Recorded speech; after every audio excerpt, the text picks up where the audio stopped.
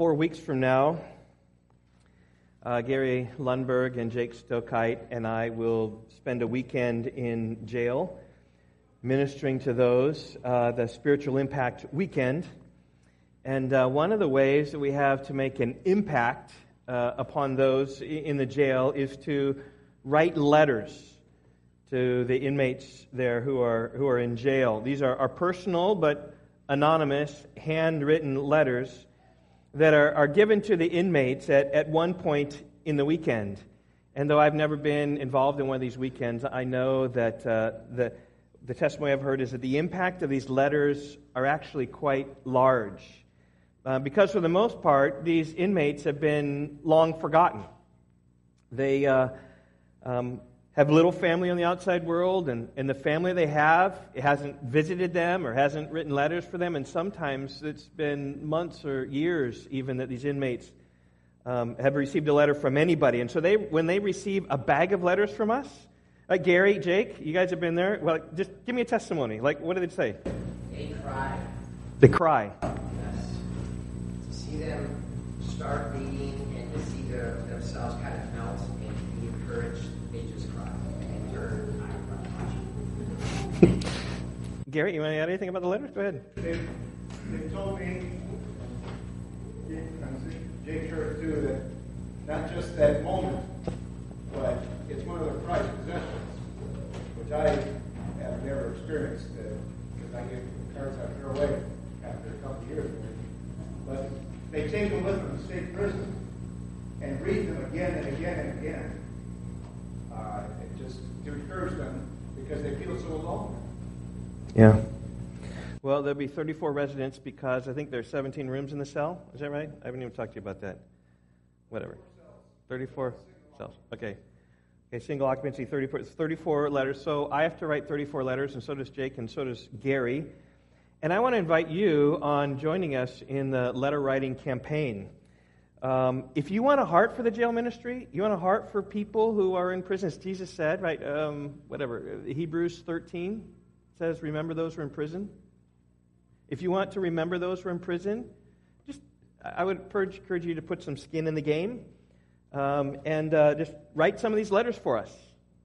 It's really easy for you. It's just if every one of us would take just 15 minutes, we'd have a ton, enough to write to everybody. I put the instructions of the weekly word. If you're looking for those again, I can send them to you. You simply write to my brother in Christ. You write some encouraging words, maybe what you read in the Bible that day, or maybe something else, and then you just write from your brother in Christ or from your sister in Christ. Children can do this too. Families, you want to do this around the table. And I guarantee two things. If you write some letters, you will make an impact in someone's life. You will put tears on someone's eyes if you write a letter.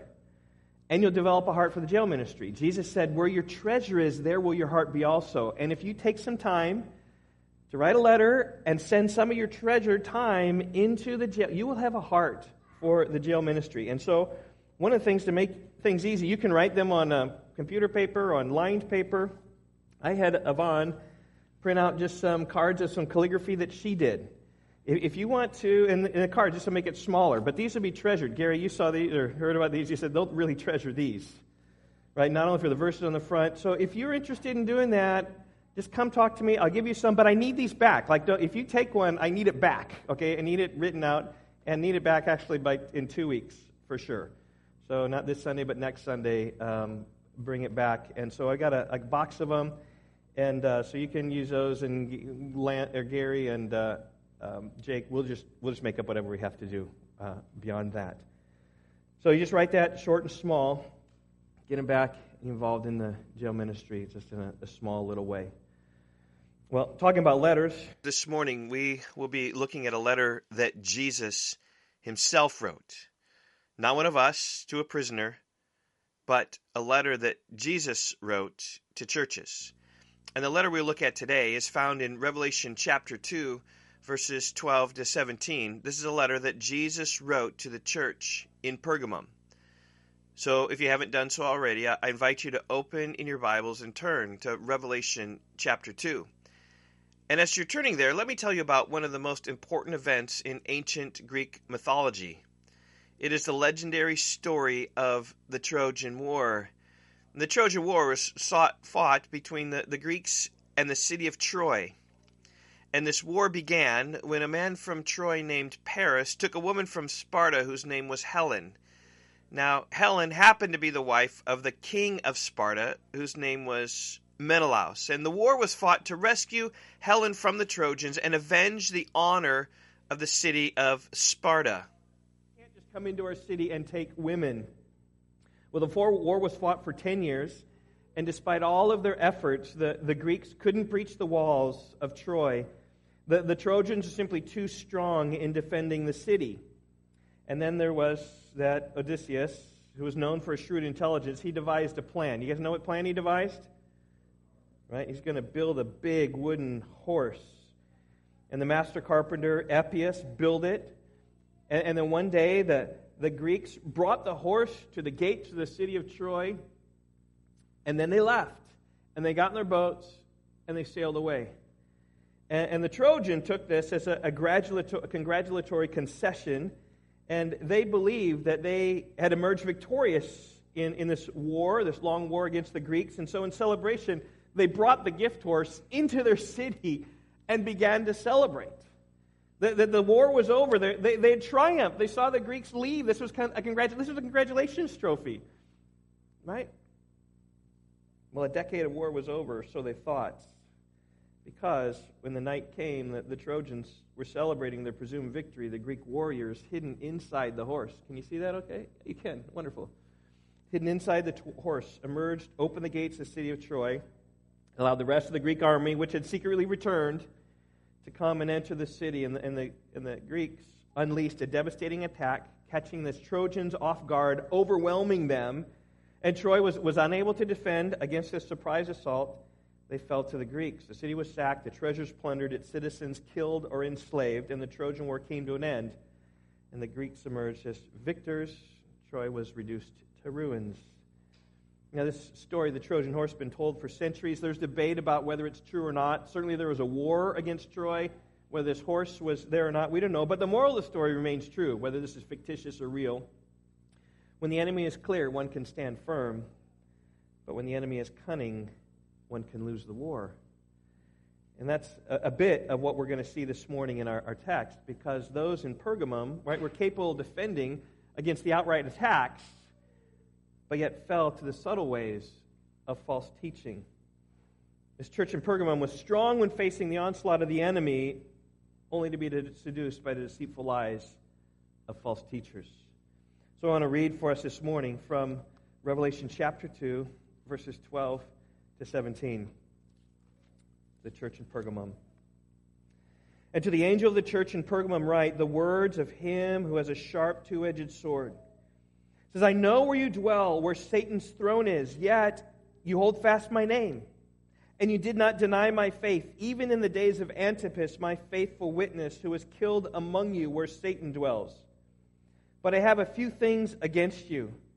You have some there who hold the teaching of Balaam, who taught Balak to put a stumbling block before the sons of Israel so they might eat food sacrificed to idols and practice sexual immorality. So also you have some who hold the teaching of the Nicolaitans. Therefore, repent. If not, I will come to you soon and war against them with the sword of my mouth. He who has an ear, let him hear what the Spirit says to the churches. To the one who conquers, I will give some of the hidden manna, and I will give him a white stone with a new name written on that stone, which no one knows except the one who receives it. Now, for the past few weeks, right, we've been looking at the churches of Revelation, and here's a map of where things were. This is modern-day Turkey. John was writing this from the island of Patmos, which is basically a prison island, a little bit like Alcatraz. He was there, received this vision from Jesus, who told him to write in a book what you see and send it to the 7 churches. Help me, to Ephesus and Smyrna and Pergamum and Thyatira and Sardis and Philadelphia and Laodicea. So eventually, if we sing that song enough times, you'll be able to say it faster. Write in a book what you see and send it to the 7 churches. To Ephesus and Smyrna and Pergamum and Thyatira and Sardis and Philadelphia and Laodicea. 2 weeks ago, we looked at the church in Ephesus. And we discovered that they lost their first love. And Jesus was calling them back to do what they did at first. Whether it's love for God or love for others or love for those outside the church, whatever. Just whatever you lost, come back. And then last week we looked at the church at Smyrna, the persecuted church, and we discovered there that Jesus called them to endure the tribulations they were facing and to be faithful unto death. And this morning, as we just continue on the postal route right along the way, we're going to be looking at Pergamum. This is a wayward church, a church that held the name of Jesus, but we're following after the false teaching of Balaam and the Nicolaitans. That's my title of my message this morning is Forsake False Teaching. I could have put Forsake Balaam and the Nicolaitans, but I felt like just Forsake False Teaching was good enough for us this morning. And this letter, like all the 7 letters, begins in the same way by addressing the angel of the church. Verse 12, to the angel of the church in Pergamum write. And again, we don't know who this angel is, whether it's an actual angel, that it was like an overseeing guardian angel, could be, or whether it's a message to the leader of the church who would be giving messages to the church. We don't know, but the point is clear. Jesus is writing to Pergamum. And with every letter, he begins with a description of himself. We see that right there in verse 12. Quote, this is Jesus, right? The words of him who has the sharp, two-edged sword. If you look back in chapter 1, you can see this apocalyptic description of Jesus, the Ancient of Days who is coming. Revelation 1:13. I just want to read some of it so you get a sense of it, so you can see the context in which the sword comes. Verse 13. Amidst the lampstand, I saw one like a son of man, clothed with a long robe with a golden sash around his chest. The hairs of his head were white like white wool, like snow. His eyes were like a flame of fire. His feet were like burnished bronze, refined in a furnace. And his voice was like the roar of many waters. In his right hand he held 7 stars, and from his mouth, here it is, came a sharp, two-edged sword. And his face was like the sun shining in full strength. And here's the bright appearance of Jesus, right? Brighter than the sun. We have the loud appearance of Jesus, his voice like the roar of many waters. And out of his mouth, verse 16, comes this sharp, two-edged sword. The same description is here in verse 12. The words of him who has the sharp, two-edged sword. And this is my first point this morning, is a sharp sword. We see it clearly, but what does it mean? Right? This is apocalyptic literature, like political cartoons, right? We got this sword coming out of the mouth of Jesus. What does it mean? Well, from Hebrews, we know the word of God is sharp, that which is spoken. Hebrews 4:12, the word of God is living and active, sharper than any two-edged sword, and piercing as far as the division of soul and spirit, of both joints and marrow, and discerning the thoughts and intentions of the heart. God's word comes out, it's living, it's active, it pierces our hearts and our souls. And in the next verse, in Hebrews 4, verse 13, tells us how deeply this word penetrates. No creature is hidden from his sight, but all things, all of us, are naked and exposed to the eyes of him with whom we must give an account. And in some regards, right, this imagery, of the sword in Revelation chapter 1 is this: the words of Jesus are sharp and penetrating. They can pierce us and pierce us deep within. Maybe you've had that experience before where you're reading a part of God's word and it just like that convicts you to the heart. That's the power of God's word. And maybe that's the strong word that comes out of his mouth, the convicting word that pierces us deep within and that shows us our sin. It's the judging word also that we'll all face in the judgment day. Right? But beyond that, Jesus tells us this sharp sword that comes out of his mouth, he tells us a little bit more about it later in the letter to Pergamum. Look at verse 16. Therefore repent, if not, I will come to you soon and war against them with the sword of my mouth. And again, this is the mysteries of apocalyptic literature. What does it mean that he's going to wage war with the sword of his mouth? Is it a physical sword? Maybe. Is it the word of confrontation that will come upon those who refuse to repent? Or is this a sword of judgment that's coming, will ultimately bring those false teachers into condemnation? We don't know. But we know it's bad, right? You don't want Jesus to come at you with a sword, right? You can take out the shield of faith, but I think Jesus' sword is sharper than your shield of faith. And such a strong word comes to those who fail to repent. It comes out of the mouth of Jesus when Jesus is going to right the wrongs the church in Pergamum. This, by the way, is the message of the book of Revelation, that Jesus is coming to right the wrongs. He's coming to establish his kingdom in righteousness. And we who have repented of our sin, experienced forgiveness of Christ, have hope at the coming of Christ, will join in his kingdom with him. But for those who have failed to repent, even in the church, like those here in Pergamum, they will fail to join in that kingdom, and they will face the wrath of the Lamb. That's Revelation in a nutshell. Jesus coming back. He's going to gather his believers to himself, and he's going to punish those who have refused to repent and believe. And that's the sword that comes out of the mouth of Jesus, I think. Well, let's move on to verse 13. It says, I know where you dwell, where Satan's throne is. Yet you hold fast my name, and you did not deny my faith, even in the days of Antipas, my faithful witness, who was killed among you, where Satan dwells. I'm calling this verse a strong stand, because that's what those in Pergamum have taken. They've taken a strong stand against Satan in this city. In fact, look at how Jesus describes the city, verse 13. I know where you dwell, where Satan's throne is. Satan's throne is right there in Pergamum. And Jesus describes the city this way twice. Look at the end of verse 13. He says this. He says, who was killed among you, right, where Satan dwells. Satan's throne is there.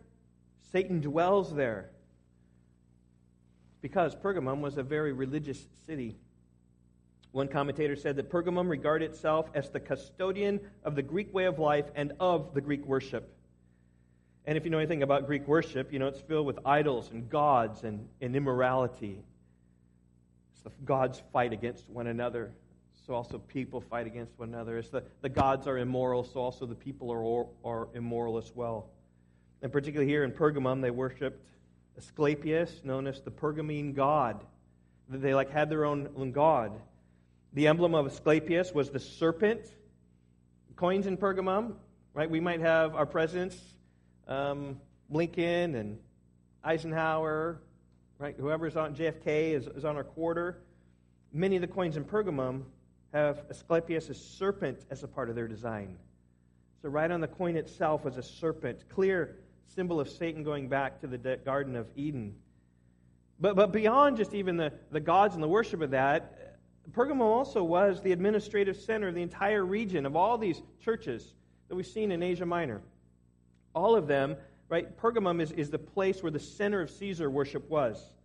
It was the main hub of political activity, which was the practice of acknowledging Caesar as Lord.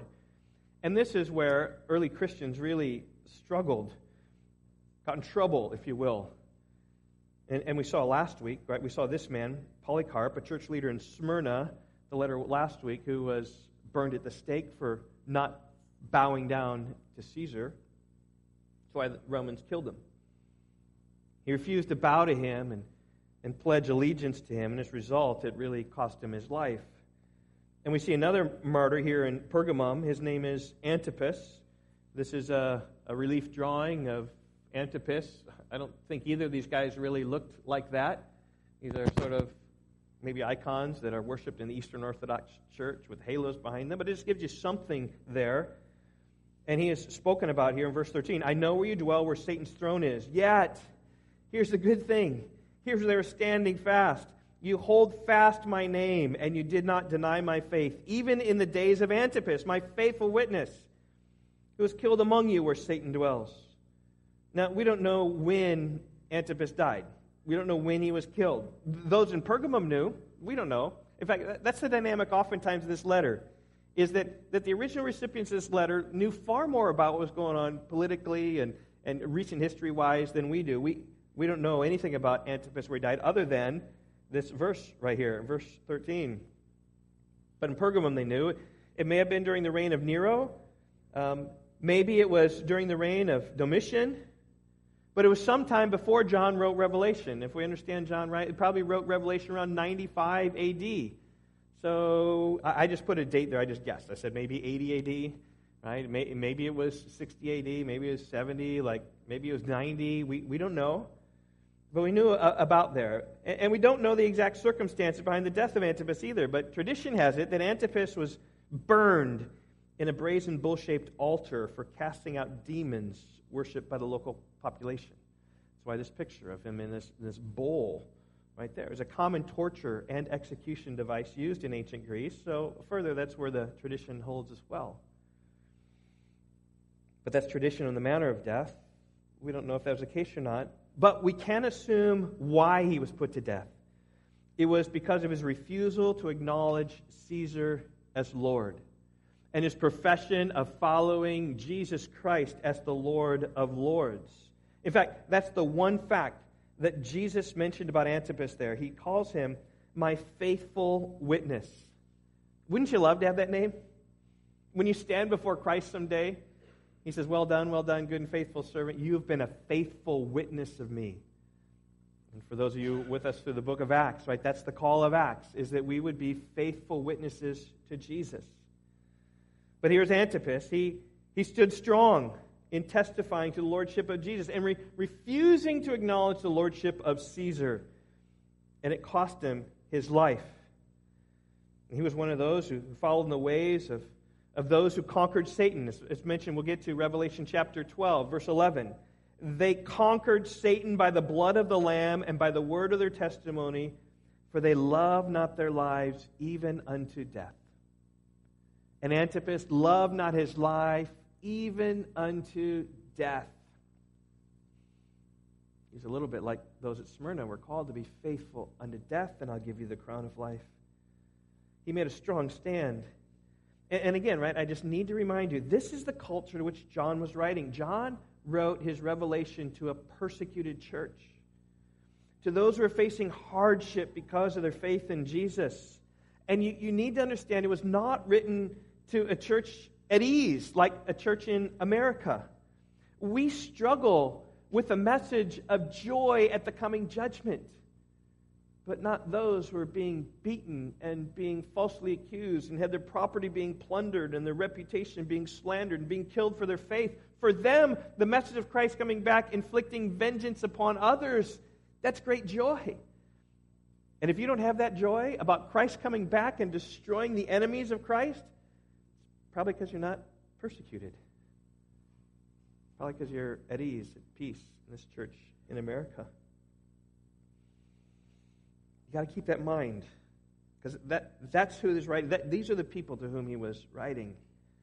And isn't it interesting here that Jesus simply says, those in Pergamum, right, I know where you dwell, where Satan's throne is.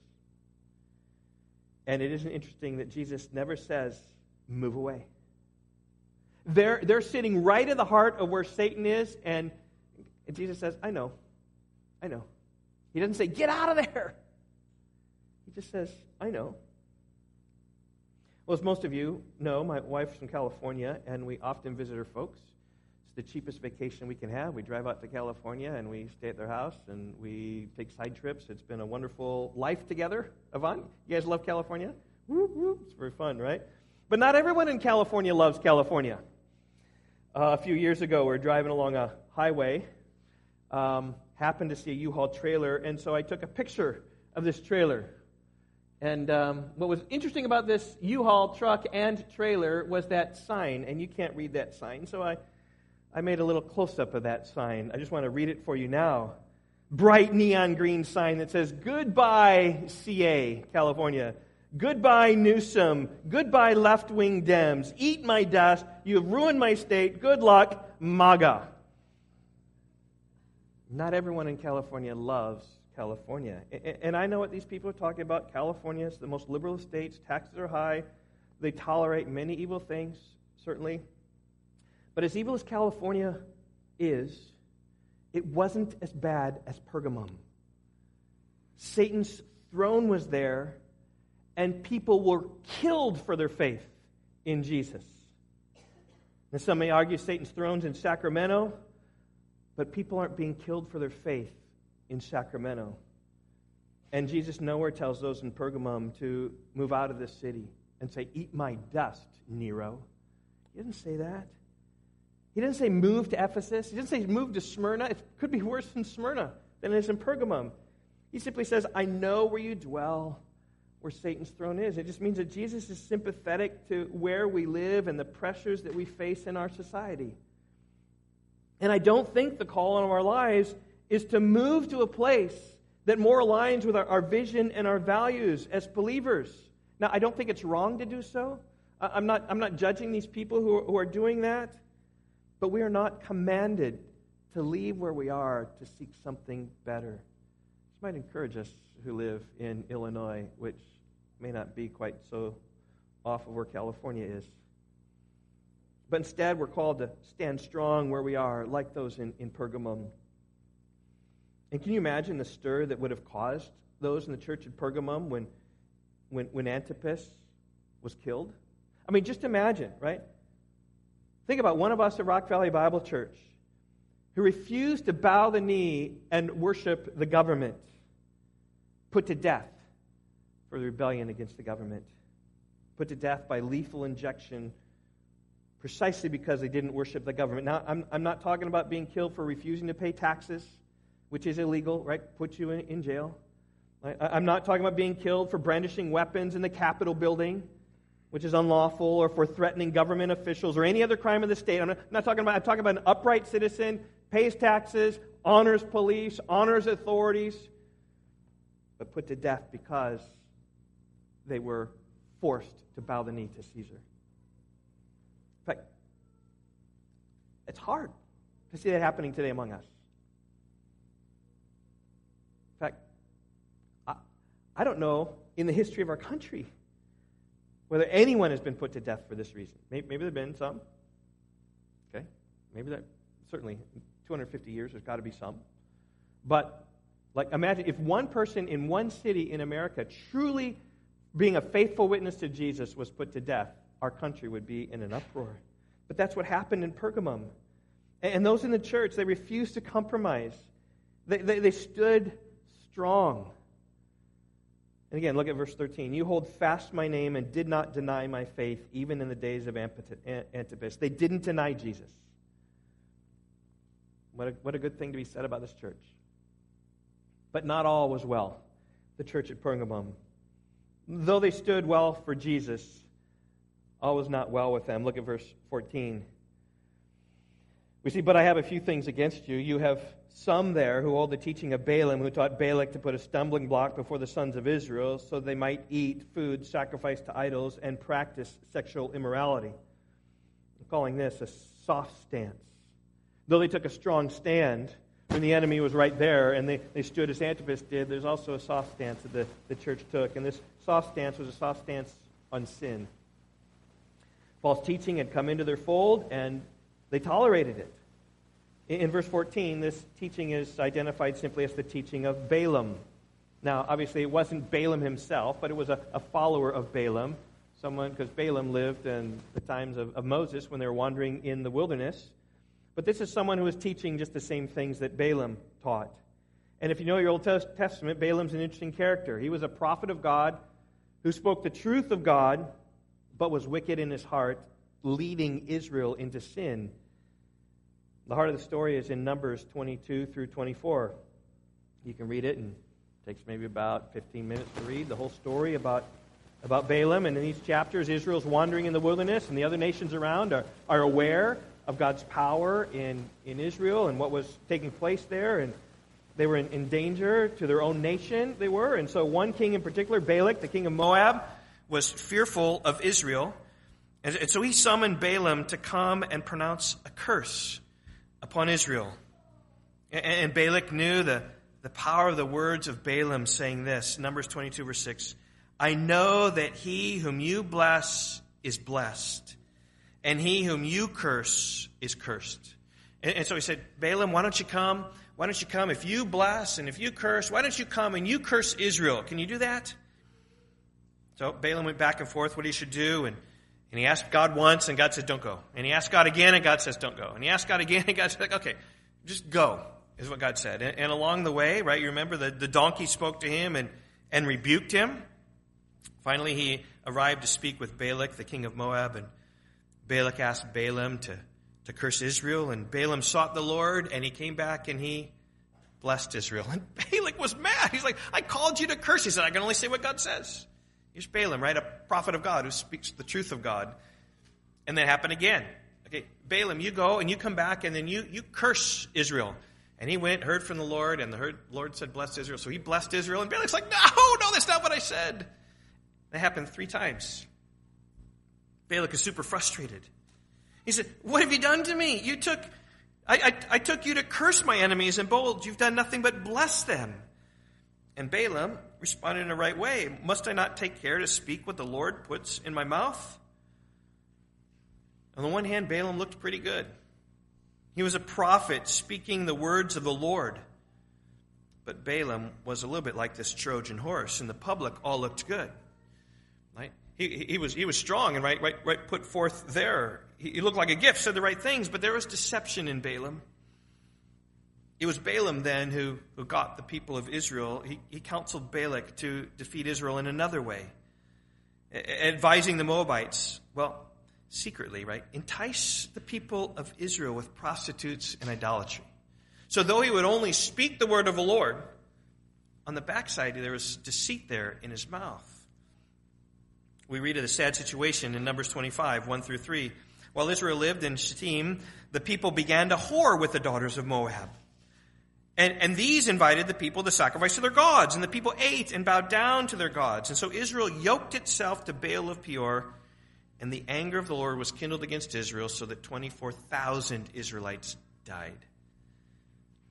There was the deceitful practices of Balaam, professing the Lord in public, never going against the Lord, but on the backside, right, bringing immorality and idolatry into the camp of Israel. And that's why Jesus rebuked those in Pergamum, because there are teachers there who did the same thing. You have some there who hold the teaching of Balaam, verse 14, who taught Balak to put a stumbling block before the sons of Israel so they might eat food sacrificed to idols and practice sexual immorality. It's Balaam being underhanded, right? I can't speak publicly against that, but here what you might do, you might just infiltrate the people with your women. And then they'll persuade people to pursue idolatry, and then God will be mad at them, and God will destroy them for you. That was all orchestrated by Balaam. And this is my third point, is that those in Pergamum were taking a soft stance on sin. Oh, they didn't deny the name of Jesus. In fact, even look at verse 13. He says, you hold fast my name. But at the very time that they held fast the name of Jesus, there were teachers in Pergamum who tolerated idolatry and immorality. And I say this, today in America, there are many who don't deny the name of Jesus, but they tolerate sin. That's exactly what's happening here. It might go like this. A church gathers, sings songs to Jesus, claps, lifts waves, aren't right, really into it. The public word is proclaimed, the Bible is lifted, the Bible is preached, and sin is tolerated. It's not so much what's said in church, it's what's not said in church. There are many churches like this in America. Preach Jesus, preach faith in Jesus, preach hope in Jesus, preach the gospel. People are told, right, if you believe in Jesus, that he died on the cross for your sins, you'll be forgiven. And you'll be holy before the Lord, and you'll enjoy everlasting life. And you'll be saved by his grace, and it's by faith alone, in Christ alone, and you'll come into his kingdom. And many churches in America, what I've said is exactly right. And churches say that, but they fail then to speak against sin, which is what was happening here. In other words, right, they take a soft stance against sin, and nowhere is the implication of the gospel proclaimed. That when we believe in God, God will change us. Jesus, speaking to Nicodemus, described it as a new birth, right? Something totally different. Our desires are going to be different. We will want to shed our sin. We will shed our sin. Yes, it is. Ephesians 2:8, by grace you've been saved through faith. This is not of yourselves, the gift of God, not as a result of the works, that no one should boast. Yes, the gospel comes by grace. It comes by faith alone. But the gospel doesn't end there. When God's grace comes upon our life, not only does God just forgive us, he changes us. And he makes us workmen to work for him. Ephesians 2:10, right after, saved by grace. For we are his workmanship, created in Christ Jesus for good works, which God prepared beforehand that we should walk in them. We aren't saved by our works, but we're saved unto works. It's the implication of the gospel. And it's important always to understand the value And the work and the place of works, they don't save us, but they show that God has worked in us, and they give glory to God. Jesus said, Matthew 5:16, "Let your light shine before others so they may see your good deeds, the works you do, and glorify your Father who is in heaven." It's the place of works. But there are churches in America who don't talk about the implications of the gospel. It's faith apart from works, full stop. And the assumption comes, though never stated publicly, that really as long as you believe in Jesus, your behavior doesn't much matter. Your idolatry and sexual immorality is really, it's okay because, see, they believe in Jesus. It's the teaching of Balaam that he had against Pergamum, and he's like this Trojan horse that Satan used to infiltrate the church with sin. Because once the gospel of faith comes into a city, right, the people come out of the horse and they bring sin into the horse because, hey, we got a horse into our heart. The horse has come in. We're okay. And I think the Nicolaitans are much the same if you look at verse 15. So also, you have some who hold the teaching of the Nicolaitans. Now, we know nothing about the Nicolaitans, except that Jesus mentioned them earlier when he wrote to the church in Ephesus in chapter 2, verse 6. Commending them, he says, "This you have, that you hate the works of the Nicolaitans, which I also hate." Notice Jesus emphasizing there upon their works. He says he hates their works. Nothing about their teaching, nothing about the gospel. He says he hates their works. And I believe it could be the same as Balaam. Believe and trust in Jesus, your sins are forgiven. And we say to that, yes, yes, yes, amen, yes. But God doesn't save us to wallow in our sin. And that's good news, right? That God saves us and he changes us. If anyone is in Christ, he is a new creation. The old has passed away, behold, the new have come. But the Nicolaitans apparently weren't walking in this new way. They're indulging the flesh, just like Balaam had taught. And Jesus said to the church in Pergamum, you're taking a soft stance on sin, and therefore you're teaching falsely. Let's preach the whole gospel. God saves us by his grace through faith and trust in him. And he transforms us to be conformed into the image of his Son. I mean, that's the aim and the goal for us that we'll know in eternity sometime. Romans 8, 28, 29. Let's move on to my fourth point. We've seen a soft stance. Now we see a strong sword. In verse 16, we read this. He says, "Therefore, repent. If not, I will come to you and war against them with the sword of my mouth." This is a threat. Okay, when Jesus says the sword of my mouth is coming out, it's going to come and make war. That's a threat there to those who think they can profess Christ with their lips and live lives of wickedness. Jesus will come and judge you. He will find you out.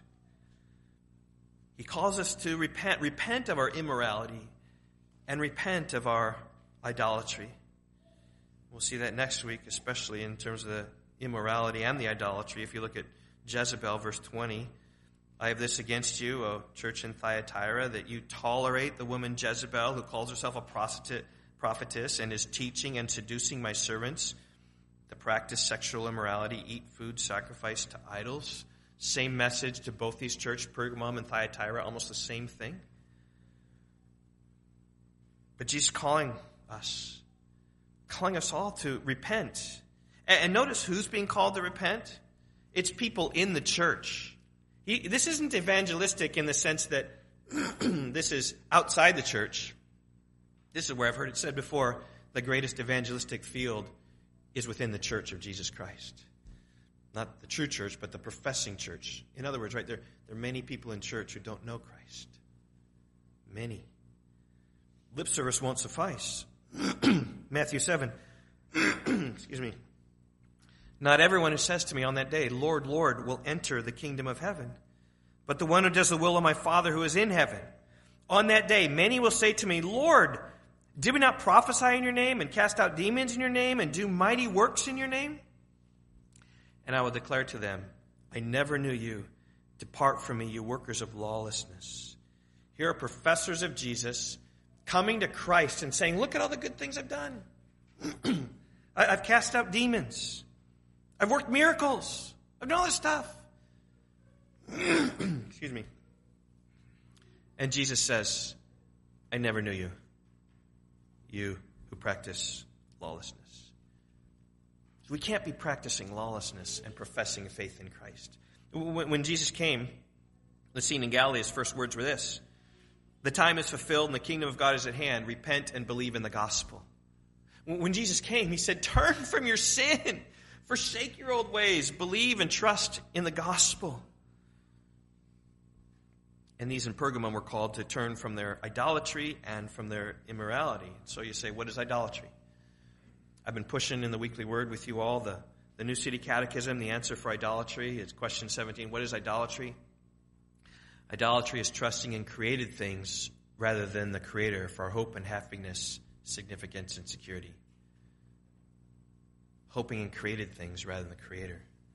We need to turn from that. We need to hope in the Creator. Just give ourselves to Him. What about sexual immorality? Was God require in the seventh commandment, do not commit adultery?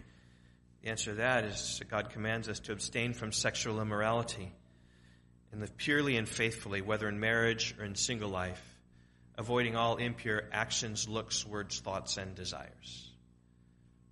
That's what idolatry is talking about. That's what Christ calls us to turn from. That's right, what Christ is calling those in Pergamum. And so in Pergamum, it's interesting. Here you have some, right, who could stand strong against the Greeks who are coming. Right? They're in Troy. They stand strong against this attack. And yet others have brought this horse in, and the insidious way of sin is God in their midst. And Jesus hates it. He does not tolerate immorality and idolatry in his church. He's going to come and make war against him. And sadly, that could include some of you involved in idolatry or sexual immorality. We'll talk more about that next week. I just say, may God grant us repentance so we might repent of these things. And I think in many ways, right, may the glory of the grace of God so stir us that it causes us to walk in those ways.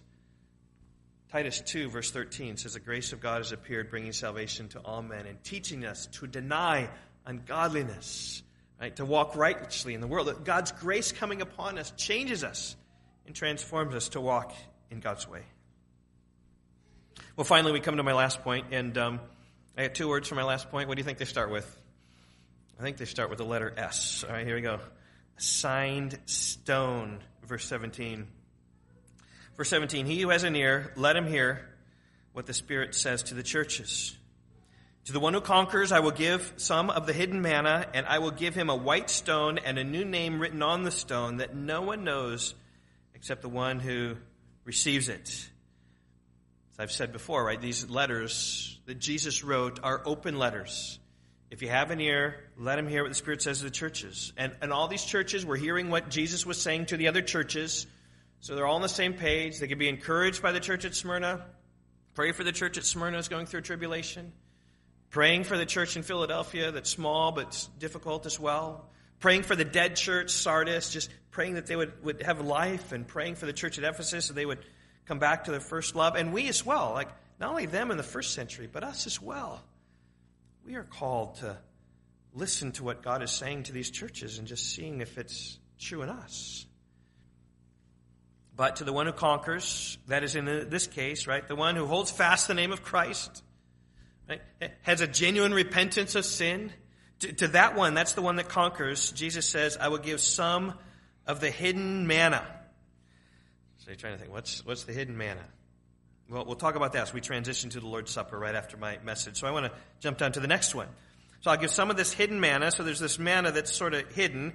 It says, I will give him a white stone. Like, okay, well, you know what? I got a white stone. This is what we get for conquering. She says, here, I'll give you a stone. Like, I'd rather have a $1 bill. This is pretty cheap. You say, what does this mean?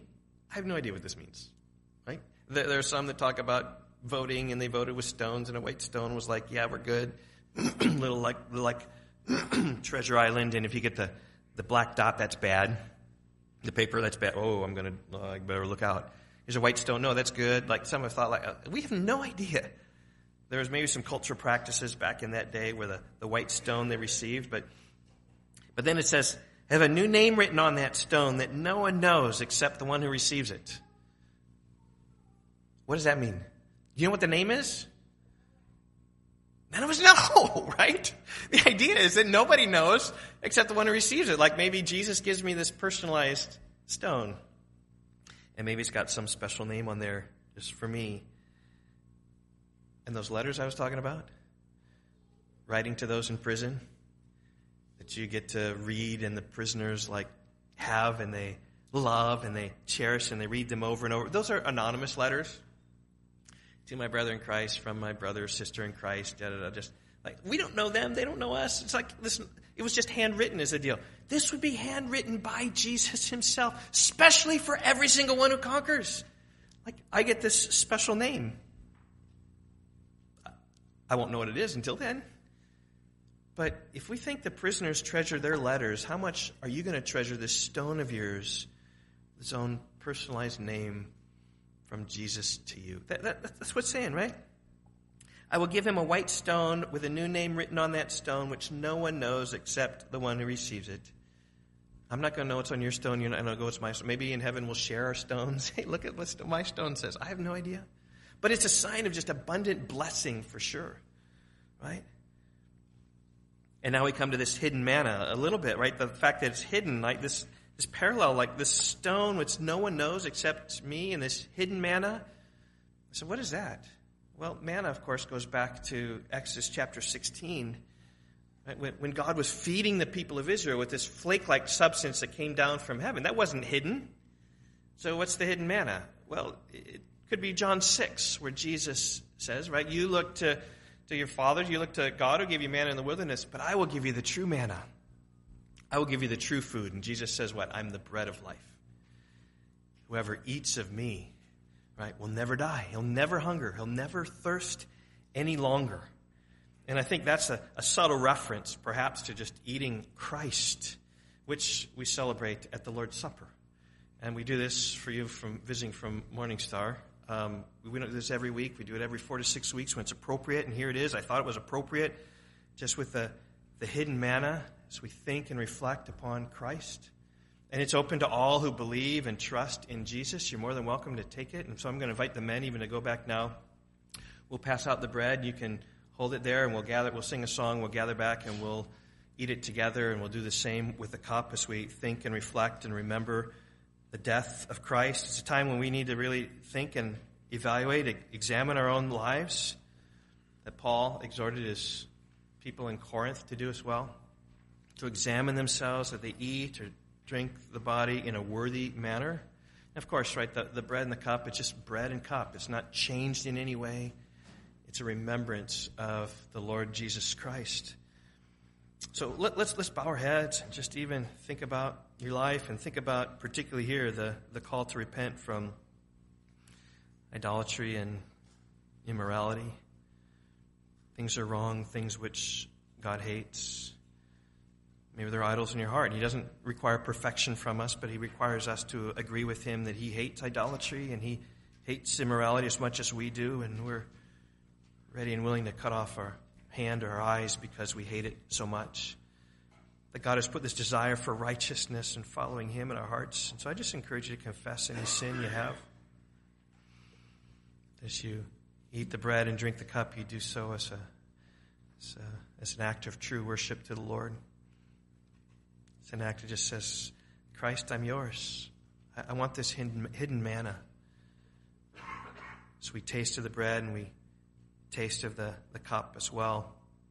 Just saying, God, I want this hidden manna. I want you.